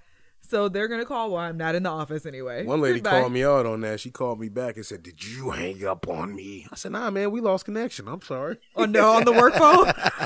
You sitting in the office and you lost connection? I was like, it was definitely the desk phone. Oh, no, I would have definitely watched it ring, maybe push ignore. I wanted to see what she had to say back, and she was like, you hung up. She didn't even say hi. You hung up on me. Yes, I did. I was like, nah, I lost connection. I'm sorry. No, see, I would have, I absolutely did. Or I'd hit people with the, do you realize I'm the only person who can help you? And this is how you're speaking to the only person who can help you. That's toxic too. That's a threat. How is that a threat? I like it. No, but we like it. I like to put things in perspective. But he liked it though. I liked it too. That's literally putting things in perspective. Like, you're yelling at me and going in on me. I am the literal only person who can help you right now. Keep on, you ain't getting. Like, that's basically that's not what I said. I do want to say that. At times you do want to say that. But I'm just simply saying, if you need help from me, is this the best way that you think? Do you think this is going to motivate me to do what you need me to do? No. In fact, just ask for what you need and we'll go from there.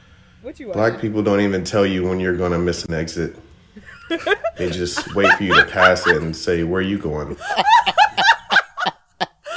so true. I'm like, oh yeah, that was me. Sorry, my bad. I seen it and I was like, oh yeah, I totally forgot about that video. It's funny because it's true. Okay. Are y'all ready for another round of, and I absolutely love these. I don't know how I keep finding these. Of Am I the Asshole? That's the segment? Well, yeah. We've done this a couple times. This was Dick and the Peanut Butter. Oh, yeah. That was the first one. All right, so Am I the Asshole? The young lady wants to know. I got married to my husband last year. Yep. Just kidding. Sorry. Off the rip. Oh, Carl. You got to watch Married at First Sight. Go ahead. When we met, I honestly thought he was the man of my life. He was sweet and handsome, and we had a lot of things in common. I told him in our first date that my dream is to have a fairly large family, since I'm the eldest of 6 siblings, and he agreed with me. He also told me that he came from a large family and that he dreamt of being a father. As our relationship evolved, we moved together. We agreed we would only start having children after getting married. 5 months after our wedding, we were still unable to conceive, and I didn't understand what was going wrong. I thought the problem was me, and I honestly suffered a great deal of pain thinking my body was incapable of having a baby, and therefore snip. was also ruining my husband's dream of having a family. 2 weeks ago, we were at a family gathering for his sister's birthday. I was helping in the kitchen and praised my mother-in-law for such a large, beautiful family. My husband's sister jokingly said they only wish we also wanted to continue our tradition of having at least 3 kids, so I told her that we had been trying to conceive. They all got deadly serious in that moment. She took me outside the kitchen and told me my husband had a vasectomy before he met me and that he always made it very clear that he did not want kids. I confronted him, and he told me that this is true, that he didn't tell me anything because on our first date that he was sure I was the woman of his dreams, and that by telling me that he didn't want a family, he would scare me off. I'm currently living in my mother's house, and she supports my decision of divorcing him, but some of my friends and cousins think I'm exaggerating. I do love him very much, but I feel betrayed. Am I really such a horrible person if I don't want to be with him anymore? She's not horrible, but this is 2020, and you can still have a baby with a man who had a vasectomy. How do I know? Because I know someone who is going through that right now. I can only imagine the procedure he got to do. It's IVF. They just go ahead and get it out and put it in. Yeah. But so the question is, my thing is, she's definitely not an asshole because he straight up lied. Like, it wasn't even just, I'm going to omit. Like, straight up lied. I want a big family too. I want these things. That's the problem. And who knows? Because if he had been honest with her, she might have been like, you know what? Honestly, I felt a little bit pressured by my family to continue traditions of big family. I'm actually cool off that. But if you're not open and honest, you don't give the other person the space and opportunity to have the conversation. And then again, my biggest thing when it comes to dating is do not make decisions for me. You allow me to make every decision that's going to impact my life. Like that one. She could have chosen to stay with him. But now he made that decision for her. And now they have to deal with a pretty pricey divorce. Carl, what do you think? Yeah, I think he's the asshole, to be honest with you. Absolutely. I don't know how old she is, but if that lady's like 33, 34, I imagine she's going to hit a period where she's going to want to be by herself for 6 months, find herself, you know, be at the club in Hakkasan in Las Vegas or something. Hakkasan sucks. Yeah, it does. Well, you know, I don't know if she's Lil Jon be there, but it's trash. of the Hakkasan variety. Unless they want to sponsor us. No, Then we love Hakkasan MGM. You know, but or she likes to go to the Luxor, you know, whatever it may be. Okay, she's gonna have that period of time where she's gonna want to find herself. She's gonna meet a guy or meet a few guys, and now it's 2 years and you're 36 years old trying to hurry up and have kids. So, kind of reminds me of the girl from 90 Day Fiance, where she like hit that realization that, you know, her husband didn't want to have kids, and Mike she did. and Natalie? Yeah, and she's 38, 39. It's like, yo, that time clock is ticking, boy. And Mike is like, oh, pump your brakes. You don't know how many Mikes you're going to run into, you know? And Mike can't take care of himself. And we've had conversations about, you know, women, you know, sticking it out and hoping that they get a baby. Some of them have gotten their victories in 2019 towards the latter part. years of waiting, they didn't got their victory. So I don't know what you're talking about. Oh, you do. Okay, you do. We're gonna move on because he went somewhere different. He know what I'm talking about. Back to another question by Cease. When y'all buy a case of water, y'all leaving it on the floor or y'all putting them away? Maybe it may not come out of my car. Wait, no, let me ask you a question. Is that a black thing? Nah, it's just No, that's a life thing. Where you gonna put a 48 pack? In the fridge. No. Especially when you pull it out the blue Lexus. Stop. I know exactly what he's talking about now. It has to stay on the floor. There's no other She place put for about it. 5 of them things away. and then the And rest. then do y'all drink cold water anyway? Nah, I like warm water. I like room temp water. Interesting. Okay. I'm gonna read a letter. Oh, we interesting. He's a minority. That somebody. Bro's a serial killer. So this is a letter from an employee or to an employee from their employer. And tell me what you would do if you received this letter from your employer. Mamba out. Hey, that was a good shot. What can man. I say? Mamba out. That was a good shot. You better be glad I can't do two things at once. It's cool. It's cool. Time has passed. Don't worry. Okay, yeah, I was gonna say because it didn't work anyway. Hey, it makes you feel better. I pressed the button and it said Kobe. There we go. There it is. All right, so this is the employer. As you may know, many companies still use credit checks as part of their hiring process. This is to ensure that the employee can be trusted to make sound financial decisions, has the maturity to manage his or own financial affairs, and to show signs of financial distress that might indicate risk of theft or fraud. While we do not conduct these checks at this time, the gist of the check is valid to us. So let's stop right there. Do you feel like, have you ever experienced that where you've had a job where an employer did a credit check? I've had one. I've had several. No. Carl? No. Do you feel do you feel like that would be appropriate grounds to either not get a job or to potentially be reprimanded at a job? I think it should be. I agree. Only reason why I say that is because now that we work like this type of job, I mean, I've seen or we've been around people that have bad financial acumen. Yeah, and it kind of shows in their work too. Like you don't have an ability to like plan out thoughtfully. And it shows in their work, and we deal with a lot of, and I guess I'll just call it donations that aren't always like appropriately accounted for. So I think that is something that needs to be taken into consideration. How will a credit check help that? It'll just kind of show you like where a person is at. So if you got two employees, don't do that because you won't date a dude with bad credit, let alone want to work with somebody with bad credit. But that's somebody I'm choosing to spend my life with.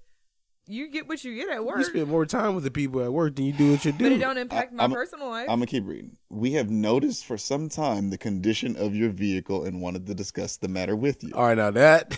We will follow up this email with a personal meeting, but we wanted to document the conversation. They check the Unless you dropping at least the down payment. Let me finish. They check the spider out. It's over. Since, of course, your annual salary is...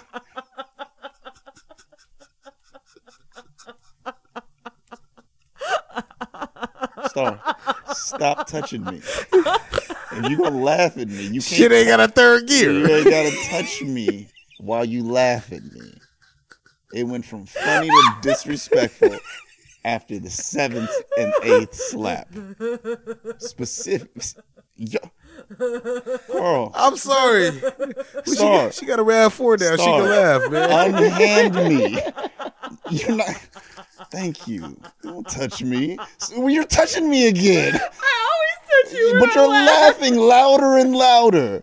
Now I'm laughing at you, not at the joke. Carl. You keep it clean, though. I don't. I don't care about no car. Hey, so if I had to get your car right now, you got to reach back and put stuff in the back seat? My daddy got a bone to pick with you, too, Cease. What?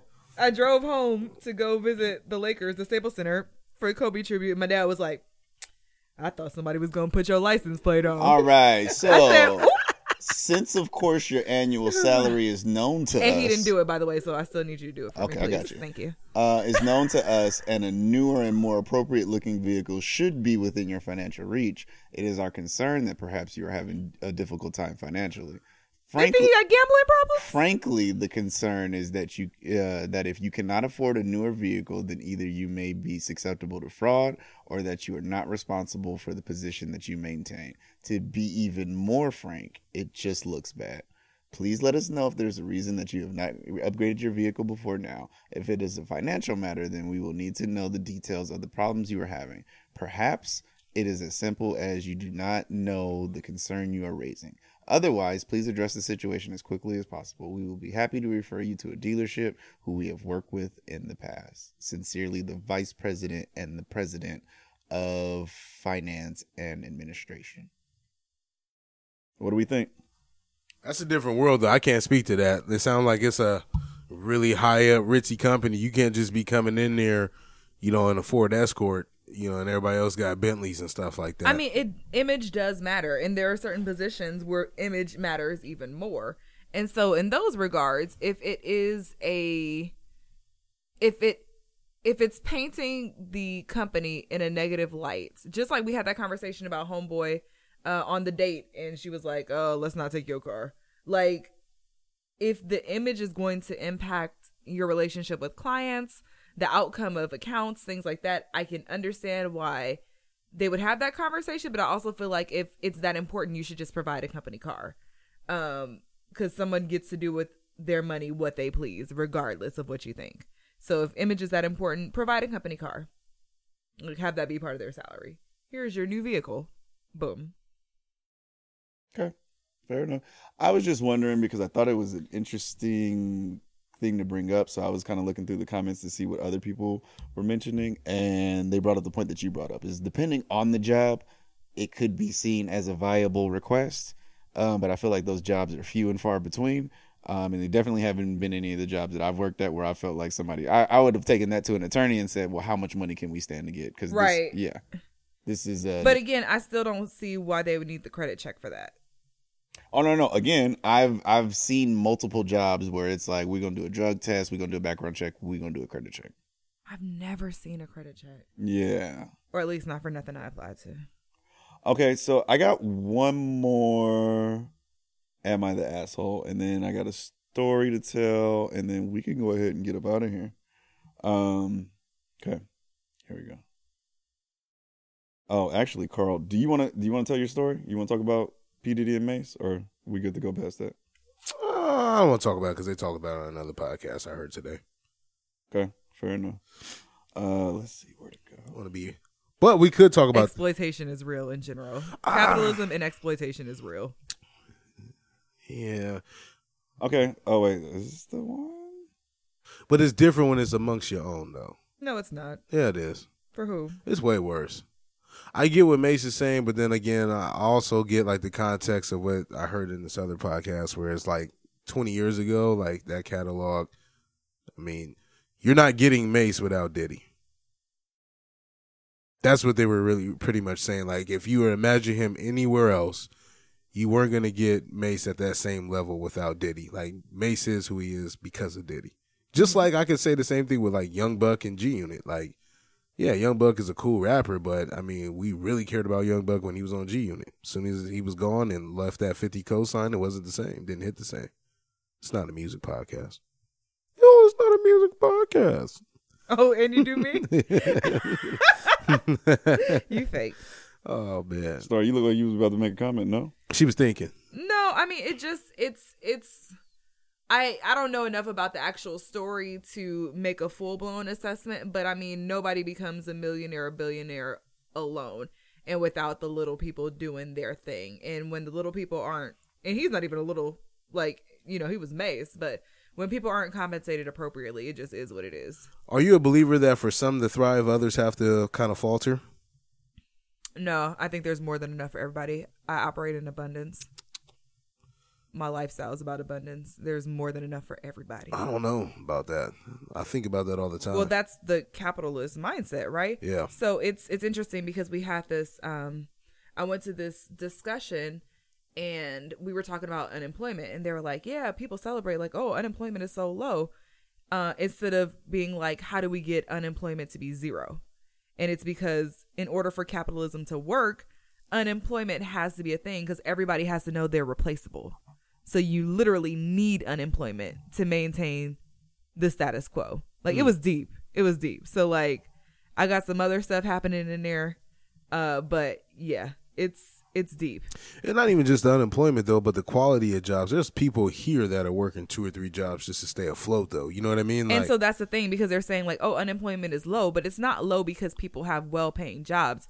It's low because people have 2 and 3 jobs to barely make ends meet. Yeah. And so that's not something to celebrate either. No. Like, and while we're saying that, I think a good tidbit that I you know at least want to express to people because I do want to at least chime in some messages in these podcasts is that people got to lower their expenses. You know what I mean? Yeah, if you can afford it, that's cool. But if you can't pay for it 3 times over again, it's not for you. You got that from me, quoting Jay-Z. It's the truth, though. I mean, a lot of people... Well, he said if you can't afford to buy it twice, you can't afford it. But even beyond then, like... Because there's, like, a lot of, like, the millennial versus boomer talk where they're like, well, all of your coffee and avocado toast, my little $4.50 is not going to help me buy this house. Yeah. Like, you know, so that's one perspective. And people should, for sure, be intentional with their money, but we also deserve to live and enjoy life. Yeah. Like, again, we lost Kobe at 41. Imagine how many people are waiting until retirement to live. Like, I'm not here for that. You don't even know if you're going to even make it that far. You don't know. And so I'm here for enjoying life, being responsible, knowing if you're going to do this, you have to sacrifice this, but I'm here for living. And I operate in abundance. It's a catch-22 though, because it's like me and Cease was talking 2 weeks ago because they raised the HOA up in my area, and some lady was mad about $13. You know, and I'm like, yo, she's tripping about $13. But Cease brought up a good point. He was like, if she's been living here for 20-something years, HOA back then was probably a lot less, and she was complaining about, well, I'm on a fixed income. You just don't know if you're gonna make it that far in life to even get there. Well, my mom tells me all the time in LA, when they first started charging for parking at the beach, it was like, it'll only be $1. This just goes to beach cleanup. Now, some places it's $20 to park at the public beach. That's nasty. And then you also have to remember that, like, to the point that you were bringing up when we were talking about it, if something goes up $13 and your budget was tight, your budget's tight and you're retired and it's not going to increase at any point, that $13 means that much more because there's nowhere for you to get an extra $13 from. Unless you go work and you tired of work. You retired for a reason. Yeah. Okay. I know we started on Kobe, so I just wanted to end on Kobe too as a good bookend. So I got 3 quick things and then we'll get up out of here. So this is a story that somebody was telling. So I have a story. We lived in Phoenix. Frequently, my and Tom's paths would cross in our work. A pediatric cardiologist I work with asked me if Tom could get an autograph something from the Lakers for a 5-year-old dying patient who was named Kobe. He was from one of the reservations in Arizona where basketball is life. I called Tom at the Phoenix Suns, making the request, believing that there would be virtually no way that this would happen. The Lakers were coming to play the Suns later in the week. A day later, Tom called me and said he'll do it. I was thrilled and thought I'd bring a ball or something or whatever it was to work. Tom said, no, he read your story and he wants to come meet the little boy. I was floored. So the next day, with the support of the Colangelo family, a limousine brought Kobe Bryant to my office. Under a cloak of secrecy, neither security or PR people were informed. I got in a little trouble for that, but it was so worth it. The three of us scrambled up a back staircase to this little boy's room in cardiac ICU. For the better part of an hour, they played basketball, passing it back and forth, with little Kobe laughing, his sweet mama smiling and laughing also. Several autograph items were left and many photos were taken. The machines keeping him alive were dinging, wearing, and alarming, and his doc was just grinning from ear to ear as Tom and I stood nervously watching this unbelievable scene unfold before us. As we got back in the limo, Kobe turned to me and said, Kristen, what can I do to help? Is it a financial thing? Because I can take care of that. It wasn't. The little boy had a heart defect and it was too ill for transplant. I was floored. I was floored not only by Kobe and his sincerity and offer of generosity, but the kindness and warmth he displayed. Little Kobe passed away the following week. About 3 weeks later, I got a letter from little Kobe's mom describing the power in those moments. She said those were the most joyful moments of his entire life. The photos were the only photos she had of him smiling. According to Kobe's PR people, he did this everywhere, but the deal was no PR. From that day on, he has been my hero, and when people would tell me they didn't like him, I would say, let me tell you a story. May God shine eternal light upon your soul, Kobe Bryant. So that was a story that I just relayed because it was transcribed, and then I got one more that I saw on TV, and I was like, I have to find a link to this because I feel like this is something that will resonate with a lot of people. So just give me a second. We're going to do this one for Kobe. Anything for the culture while he's finding that? I got it. Nothing for the culture. Make sure y'all get out and vote. Voting season is upon us. They just sent me a link if I'm with Bernie right now. I don't respond because I don't want them to keep spamming me. It's likely that you're hearing many personal anecdotes about Kobe Bryant, so here's mine. I met Kobe one time, backstage at an event for ESPN in New York, and I saw him and I thought, oh my gosh, that's Kobe. I got to get a picture for the gram. That's the picture. I didn't get it for a few minutes because as I approached him, he immediately commented on my rather large 8-month pregnant belly. How are you? How close are you? What are you having? A girl, I said, and then he high-fived me. Girls are the best.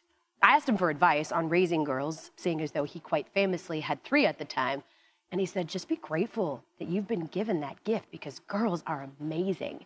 His third daughter, Bianca, was about 1.5 years old at the time, so I asked if he wanted more children. And he said that his wife, Vanessa, really wanted to try again for a boy, but was sort of jokingly concerned that it would be another girl. And I was like, 4 girls, are you joking? Like, what would you think? How would you feel? And without hesitation, he said, I would have 5 more girls if I could. I'm a girl dad.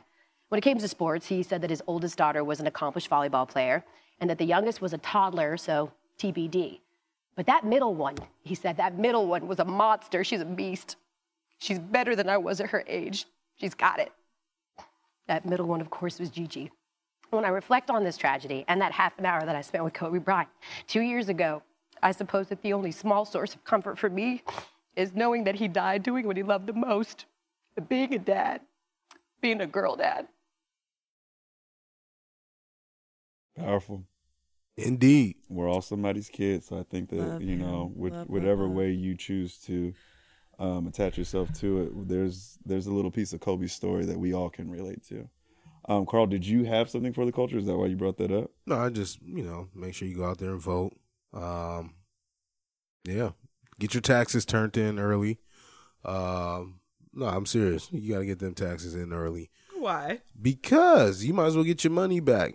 you spend 6 months out of the year paying the government their money or whatever, go ahead and get your money back. And then you need to talk to a tax person too, so that you can go ahead and claim the right amount so that you get most of your money during the year and you don't have to sit here and wait for a check that's already yours. I'm on this financial freedom stuff right now. I'm serious. I'm about to buy another house. I hear you. Y'all ready for the lead out song? Wait a minute. So starring got nothing for the culture? You ain't got nothing for the culture? She said no. I said no. Not that I can think of. I was here for Kobe. Kobe's for the culture. Yeah. And with that being said, he gonna hit me. Okay. I'm gonna play a little something for y'all, and then we can get up out of here. Okay. Now, Star, do you know what this is? It's coming.